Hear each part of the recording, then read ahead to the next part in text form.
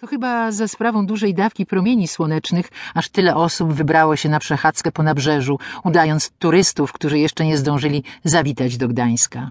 Tak, ten dzień był naprawdę udany. Marta siedziała przy barze w hotelu Hansa, usytuowanym nad samym kanałem, i próbowała się pozbyć nadwyżki adrenaliny. Założyła nogę na nogę, a jej spódnica podniosła się tak wysoko, że ledwie odsłaniała górę ud.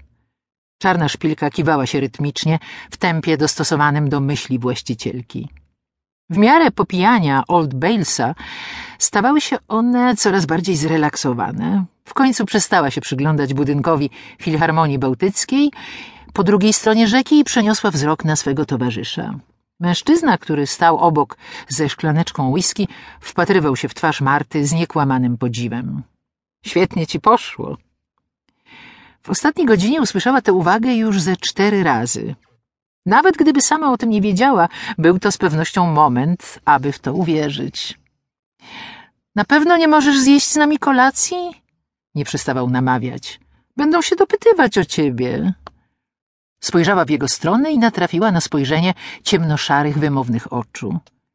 Czy to możliwe, że tak nagle wyprzystojniał?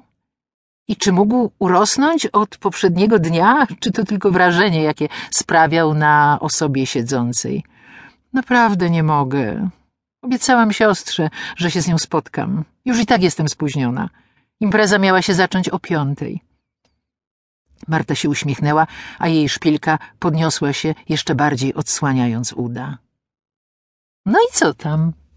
Czuła się wspaniale. Równie dobrze mogła nawet poudawać Sharon Stone.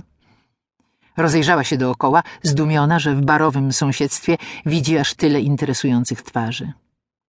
Będziemy musieli to kiedyś nadrobić, odpowiedział mężczyzna, który choć z każdą sekundą przystojniejszy, wciąż jednak był niższy od niej i mimo wszystko żonaty.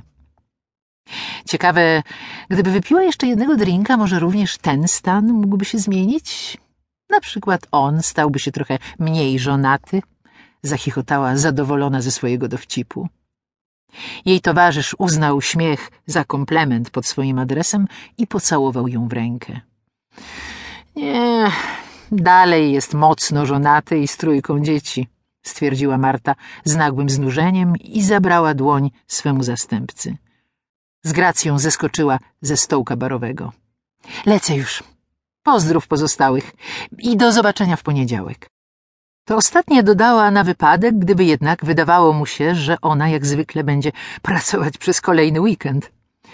Sięgnęła po torebkę i eleganckim krokiem przeszła przez hol do drzwi, za którymi czekała na nią taksówka. Kątem oka widziała szacujące ją spojrzenia siedzących przy piwie Niemców. Tego dnia czuła się niepokonana.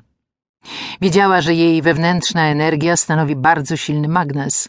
Każdy pragnął znaleźć się w strefie jej oddziaływania. Do Morskiego Oka, poprosiła kierowcę, który od razu z dużym przyspieszeniem wjechał w szeroką.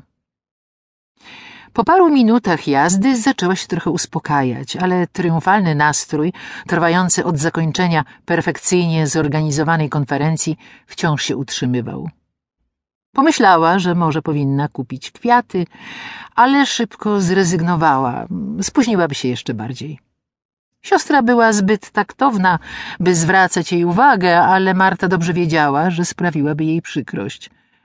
Z pewnością inni goście przyniosą całe naręcza kwiatów. Nie myliła się. Gdy tylko wysiadła z taksówki, natknęła się na podjeździe na towarzystwo niemal uginające się pod ciężarem kwietnych wiązanek. Tunia, moja kochana, udało ci się przyjechać. Teresa z promiennym uśmiechem tuliła młodszą siostrę. I wyglądasz cudownie. Moja wspaniała siostra, królowa biznesu. Czy przypadkiem nie piłaś naszych ziółek? Marta uśmiechnęła się w odpowiedzi. Miała nadzieję, że w końcu szwagrostwo przestaną ją traktować jako ich potencjalną klientkę. Świetnie zresztą prosperującego biznesu. Stwierdziła, widząc w głównym holu willi prawdziwe tłumy. Ciekawe, czy wszyscy zainteresowani byli ziołową kuracją i wczasami zdrowotnymi, które miały być organizowane w Morskim Oku. Marta rozejrzała się. Nie przypuszczała nawet, że wnętrze